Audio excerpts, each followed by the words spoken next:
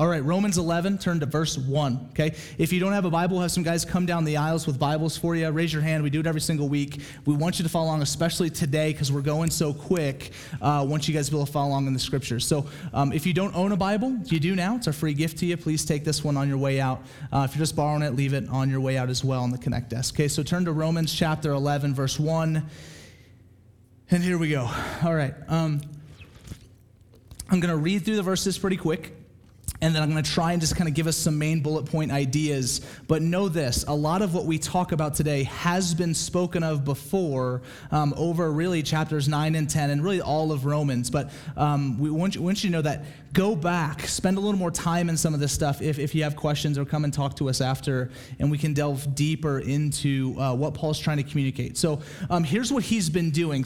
Chapters 1 through 8 of the book of Romans is kind of this thrust of the gospel, where he presents what the gospel is, talks about how bad we are, the gospel need that we have, and that finds itself in Jesus, that the gospel is good news because we're so messed up, we need a Savior, and God provided that through his Son, okay? So 1 through 8 is all of that. 9, 10, and 11 become kind of this aside for Paul as he tries to show the world, and now us, that God is still and always will be faithful to his promises. Throughout the Old Testament, he sends all of these promises, and there's multiple covenants with the people of God, with Israel, whom he calls through Abraham in the book of Genesis, and you are my people. I will raise you up to be blessed, to be a blessing. He makes promises to them, and so Paul is living in the reality of today, okay, that says, I'm one of the only Jews that knows Jesus. So Paul is writing this letter to the Roman church saying, okay, man, I'm a Christian. I believe in Jesus. I follow him. But I look to all my other Jewish brothers and sisters, and they don't. How did they miss this? And then, wait, God, you said that we were your people. And so how are you still faithful to what you said? And so we get the best kind of exposition and presentation of God's faithfulness to his called people anywhere in the Bible today. And then we see what then is our role in the midst of God's faithfulness to Israel, okay? And that's where we're going. So let's get started. Verse 1, the remnant of Israel. I ask then, has God rejected his people? By no means. For I myself, Paul, am an Israelite, a descendant of Abraham, a member of the tribe of Benjamin. God has not rejected his people whom he foreknew. Do you not know what the scripture says of Elijah? How he appeals to God against Israel. Lord, they have killed your prophets, they have demolished your altars, and I alone am left, and they seek my life. But what is God's reply to him? I have kept for myself 7,000 men who have not bowed the knee to Baal. So too at the present time there is a remnant chosen by grace.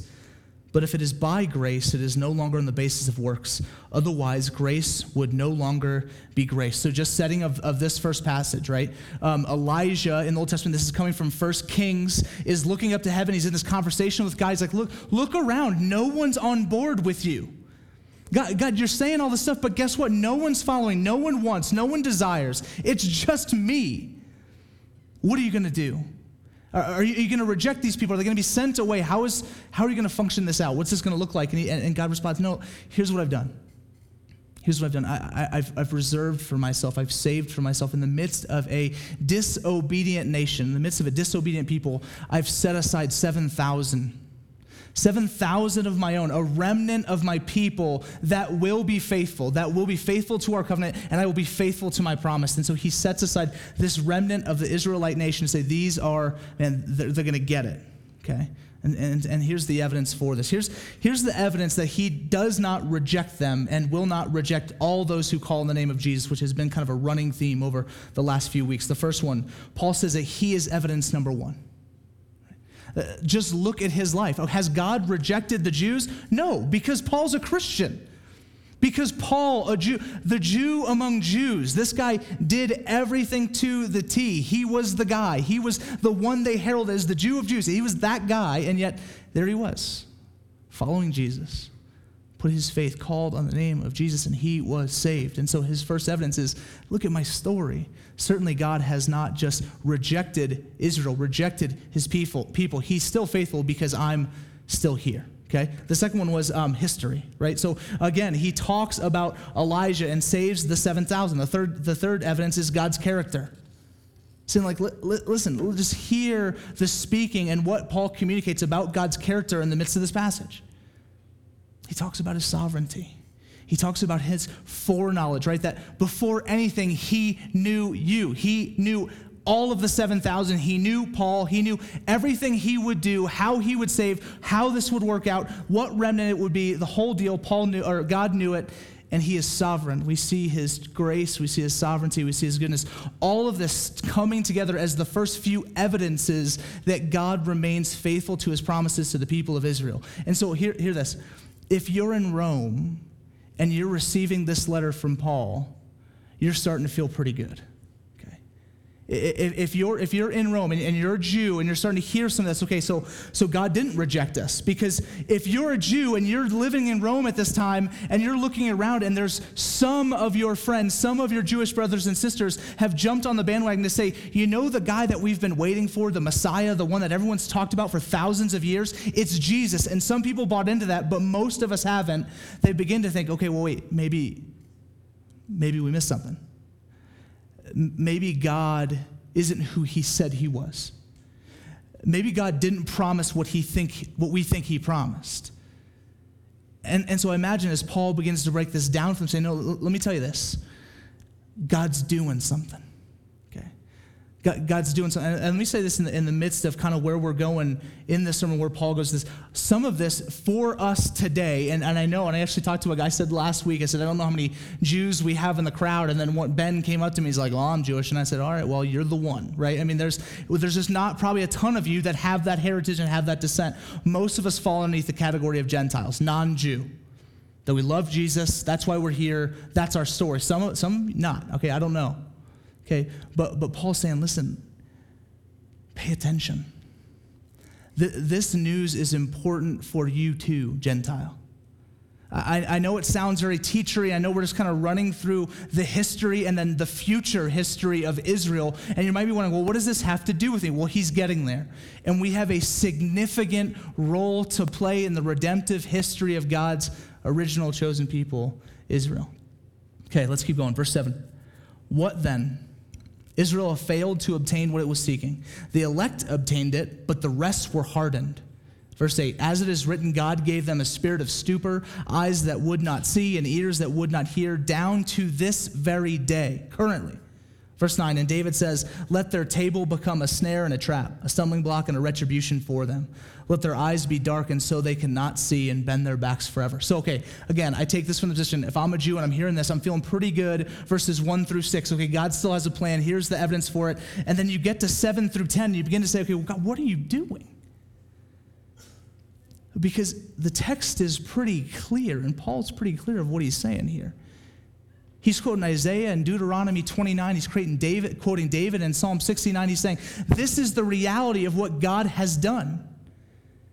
Do you realize that Israel, the people that God called all the way from the book of Genesis, that intentionally the sovereign God of the universe gave them eyes that could not see, and ears that could not hear, hearts that could not believe, minds that could not comprehend. He gave them a spirit of stupor. What are you doing? This for us is one of those things where we're like, God, I feel like maybe I would have done this a different way. So Paul, I think in 1 through 6 is like, he's still coming, he still has plans. But through 7 through 10, man, he lays out some theology for us that's tough to swallow, that we really try to encapsulate it through chapter 9, but that God in his sovereignty has a greater idea and plan for redemption than we will ever fully get. And so we see the truth of the redemptive history of Israel is that at this current time, even to today, the hearts of the majority of Jews in this world are intentionally hardened by God. I mean, we see this is not just here. I mean, you see this in other places throughout Scripture. This is where Israel is at right now. Given this heart, this stupor, this I cannot see, I cannot comprehend. And the big question becomes why? What possible reason? What possible reason would you have for this? And so we get that here in verse 11. There we go. So I ask, did they stumble in order that they might fall. In other words, is this happening so that they never know or they never believe? Was this hiccup, this partial hardening for this time, is this forever? Will they ever believe, okay? By no means. Rather, here we go, through their trespass, salvation has come to the Gentiles. Ready? So as to make Israel jealous. Verse 12, now if their trespass means riches for the world, and if their failure means riches for the Gentiles, how much more will their full inclusion mean? So, are the Jews done? Are the Jews out? Are they unfinished? No, by no means. Inconceivable, not going to happen. God loves his chosen people. He still has a plan, but here's what he does. He says, listen, I'm going to give them this heart. I'm going to give them eyes that cannot see, ears that cannot hear, so that my gospel, my good news, my reality, my truth, that this Jesus, this Messiah would be open to the world. That now, as we ended in chapter 10, all who call on the name of Jesus can be saved. All who call on the name of Jesus will be saved. As this is now opened up to the Gentiles. Now, there's the next piece of this. Ready? So that Israel would be jealous. That God, in his sovereignty, in the way that he orders salvific, redemptive history, is to say, they will be hardened, the Gentiles will start to get it, they will love God in such a way that the Jews will begin to watch and say, we missed it, and I want that. That they'll begin to profess the name of Jesus. And so God, in his sovereignty, begins this way of just drawing together a much larger kingdom than maybe we originally saw in focus throughout the Old Testament. Praise God that it happened to include us, okay? Let's keep going. Verse 13. This is the application for us. Ready? Now I am speaking to you Gentiles. Okay, so Ben, you can close your ears. Now I'm speaking to you Gentiles. Okay? To all you non-Jews. Inasmuch then as I am apostle to the Gentiles, I magnify my ministry in order somehow to make my fellow Jews jealous and thus save some. In other words, Paul loves everyone, right? Paul loves the Greeks and he loves everyone. He loves the Romans. He loves all this, the non-Jews. He loves the Gentiles. We love you. But Paul's like, listen, I got to be honest. If all motives are on the table, I'm kind of doing this because I hope that some of my Jewish brothers and sisters begin to follow Jesus. I'm pouring out, I'm sacrificing for the sake of the gospel that you would be changed and redeemed so that my brothers, some of them, my literal brothers and sisters, that they would know Jesus. They would see your life and say, gosh, how did I miss this? And I want it. And already, hopefully, this is stirring in us. We're going to get a little deeper in it. Hopefully, this is stirring in us, Gentiles. Hopefully, it's stirring in us, church, of how do we live our lives in such a way that those who would be on the outside would look in and say, I want that. How would they be on the outside and look in and say, man, they know God. They know the creator of the world. They know the thing that may be at the deepest parts of my soul that I'm really longing for. How are you, how am I, how are we living in such a way that this is true, that we're fulfilling God's redemptive mission in the world to be a people that makes the world, with emphasis on Israel, jealous? And I'll tell you, I think we're honest, we're not probably doing a super job. Probably not doing a super job, and there's all sorts of reasons for that, but let's keep going. There's a lot more to cover. Verse 16. If the dough offered as first fruits is holy, so is the whole lump. And if the root is holy, so are the branches. Okay, so here we go. The dough and the roots and all of the imagery that's being brought up here, I'll just lay it out for you now. They're referring to the patriarchs, okay, of Israel, to Abraham, Isaac, Jacob, to the first fathers of the Jewish faith, to the first followers and obedient members of God throughout the Old Testament. Okay, those guys, the roots of the faith, that when we go all the way back, we look to, okay, the roots, the dough, the people that were there in the beginning, okay, that's who he's talking about.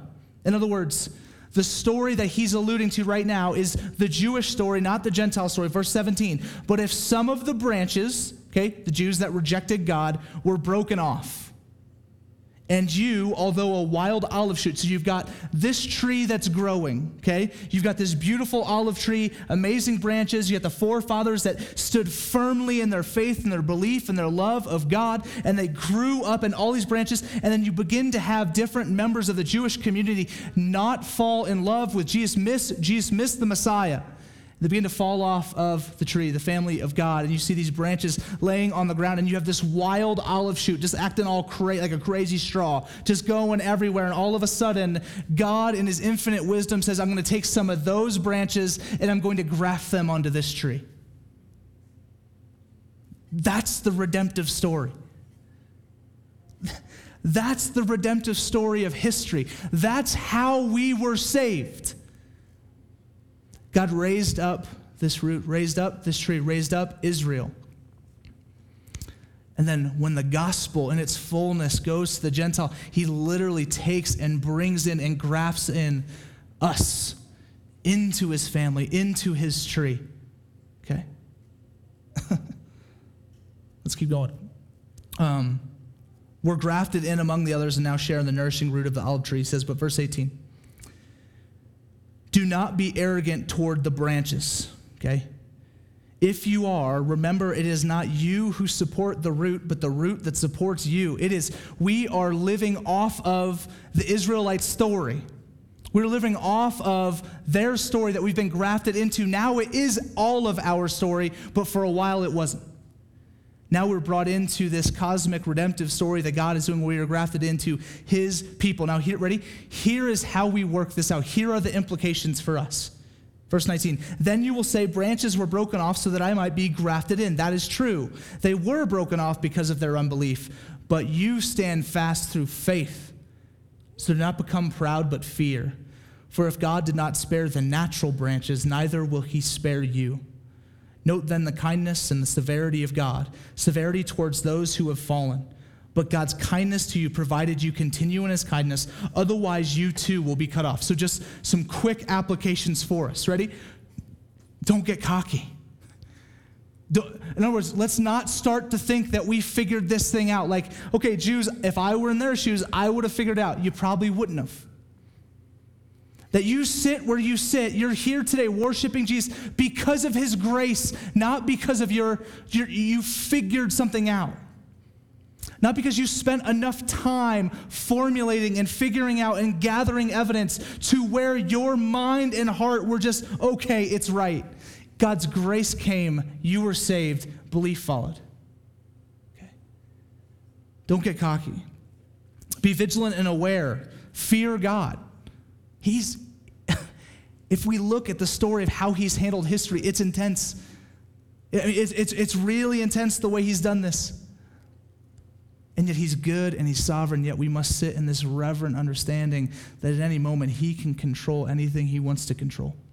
And so we be vigilant. And the last one, this one I think is the most important. Don't abuse grace. So we look out throughout the Old Testament, what we find is as a people, we find the Jews, and what they did is they abused the law. In other words, they used the law for that which it was not supposed to be used for. Okay? And they made it all about the law. They tried to achieve rights by the law. Here's what we do. We abuse grace. We use grace in ways that it was never meant to be used before, and we abuse it. And so much we look to the Old Testament and say, man, they just were so focused on law. And then sometimes we get so focused on grace that we abuse it. And I am all about grace, and we live in it, and we saturate ourselves in it, and it is our foundation. But what happens is sometimes we take it for granted. Sometimes we sit, we abuse it, and we live lives that are not reflections of God and the work he's done. We live lives that are cocky, arrogant, and think we can do whatever we want. Yes, God is love, and God is forgiveness, but he is also severe. And so let us not abuse grace. Let us not just think, okay, Christ, you died, and so let me just do and go and sin in every way that I want to, because here at the ultimate moment of this is because when we do that, church, hear me, when we live and engage in sin, not only do we harm ourselves, we harm the image that we project to the world, namely Israel, whom we're supposed to make jealous. That's why God cares so much about not abusing grace, about not sinning, about engaging in righteousness, about being the people of God, is because he wants that people could look to you, could look to us and say, I want that, I desire that. How do I have it? And so don't abuse grace. Love grace, saturate yourself in grace, but don't abuse it. Don't just think, okay, well, Christ died for me, so I can just, it doesn't matter. My sin doesn't matter anymore. I can go do this. I can go out with this. I can go, no, man, come on. It's okay if I just sit in unforgiveness. It's okay if I sit in pride and arrogance. No, it's not. Repent. Don't abuse grace, because God desires that in and through us the world would see and the world would know, okay? Okay, last part, verse 25. All right, nope, dang it, we're on 23. 23.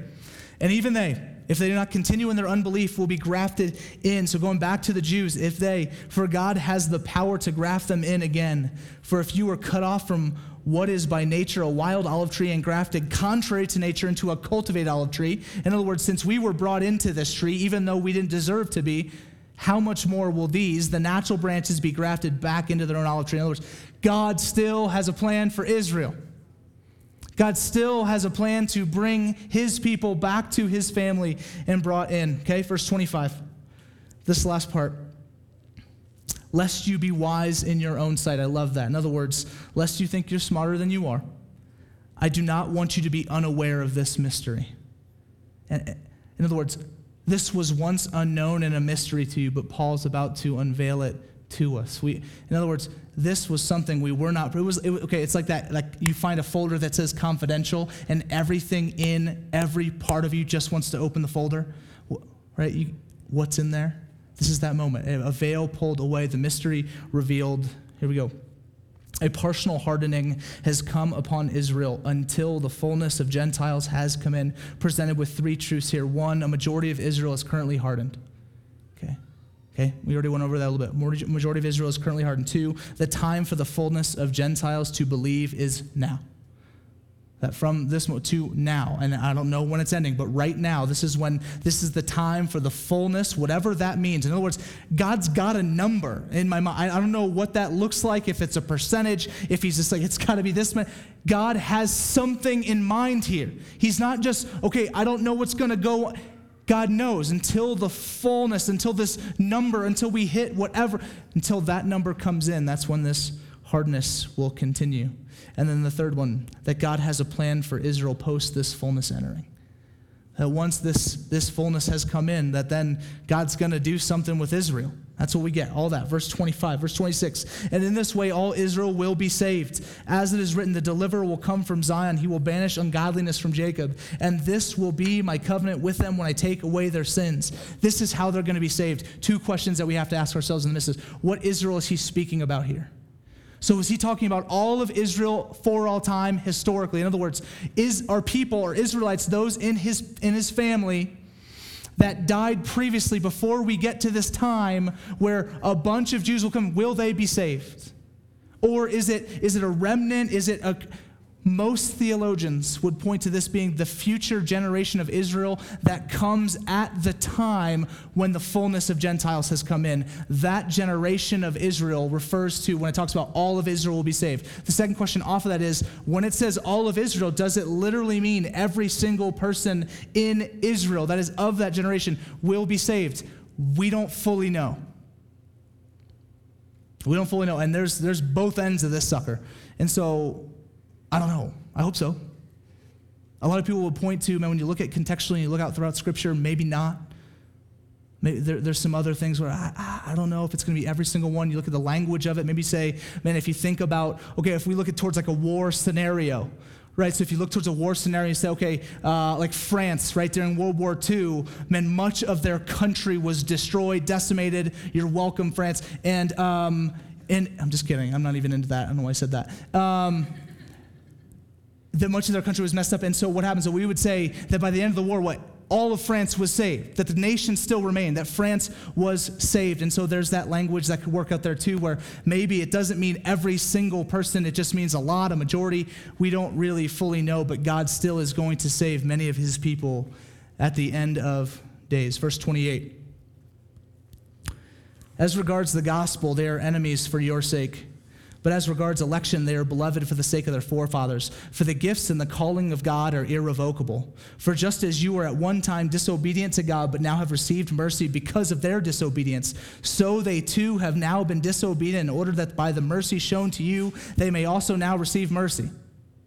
For God has consigned all to disobedience, that he may have mercy in all. This is just a final summation paragraph for chapter 11 to say this is what he's done. There is this hardening, but God is still faithful. He's going to save. This is what it's going to look like. God is faithful to his people. Why? Because all people have been disobedient. There's not one of us in the room, regardless of heritage, race, ethnicity, that has not been disobedient to a perfect God, and yet in the midst of it, we find a God who is faithful to give grace and mercy to a people who do not deserve it through his son, Jesus Christ. All who call on the name of Jesus will be saved. All who call on his name will be saved. Praise God, hallelujah, for his grace and mercy. For all of the work that he's doing in redemptive history, listen, all of this, undeserved by man, God's faithfulness and love and mercy shines and reigns that we and the Jews at some point will be brought into his family. So the application of this, and we were going to try and show a video, but I couldn't go as fast as I hoped to, and that was pretty fast. And so we're going to put this video up on our website, and we'll put it up on Facebook or whatever media channels you guys connect with us. But it's a story of this guy, Neil Pitchell, who's a pastor at Redemption Church Gilbert, and this is his story to the T. I mean, the guy was raised in Hebrew school, bat mitzvahed, the whole deal, got to age 13. As soon as he was bat mitzvahed, he said, I'm out. The law's too much. Can't take it. And then he got older. He saw some Christians begin to love God and love each other and said, I want that. Goes, talks, meets, listens, hears, believes, and is now preaching this gospel to a church of 5,000 in Gilbert, Arizona. Amazing story. Please go listen to it. Here's what we're going to do. We're going to respond today just by singing, by giving, by communion, by all of that. But I want us to be a people that when we walk out these doors, listen, I want it to be that if we were to all stay, like imagine we all stayed here and watched the soccer game with the city of Flagstaff, that for whatever reason, they would look to the 80 of us here today and say, there's just something. There's a way that they love each other. There's a way that they keep talking about this guy Jesus that I just want, and I want to hear it, and I want to believe it, and I want to know it, and I want to be saved. That's my desire for us. So that looks different for each of you. The way you live, the implications of the gospel in your life, be faithful because God is faithful. Don't be faithful because you're earning anything. Be faithful because God was faithful first. Serve because God served us first. Love because God loved you first. Sacrifice because Christ sacrificed first. And let us be the people of God, walking humbly, not arrogant, not prideful, but walking humbly in an effort to proclaim the majesties of this great Savior with whom none of us deserved to have as Savior. Amen? All right. Amen. Let's pray. Jesus, I don't even know what I said for that little bit. There's mysteries. There's so much stuff going on. And so, Lord, I just pray, we pray for your Holy Spirit to just do some work right now. And to fashion us into the people, God, that would make your name great in the city of Flagstaff and into the homes of wherever people are coming from today. So, God, bless us, shape us, mold us, make us more like your son, Jesus, that we could present that to the world in a way that is faithful and is honoring to you. God, we pray for Israel. We pray for the Jews in this world. We do pray for eyes to be opened and ears to be opened, God, and eyes to just clearly see the great majesty that is Jesus Christ, the Messiah that they've been searching for, they've been hoping for. God, that he came and that he is real and that he has said, call on me and you will be saved. Lord, bless us today as we respond. In your name we pray. Amen.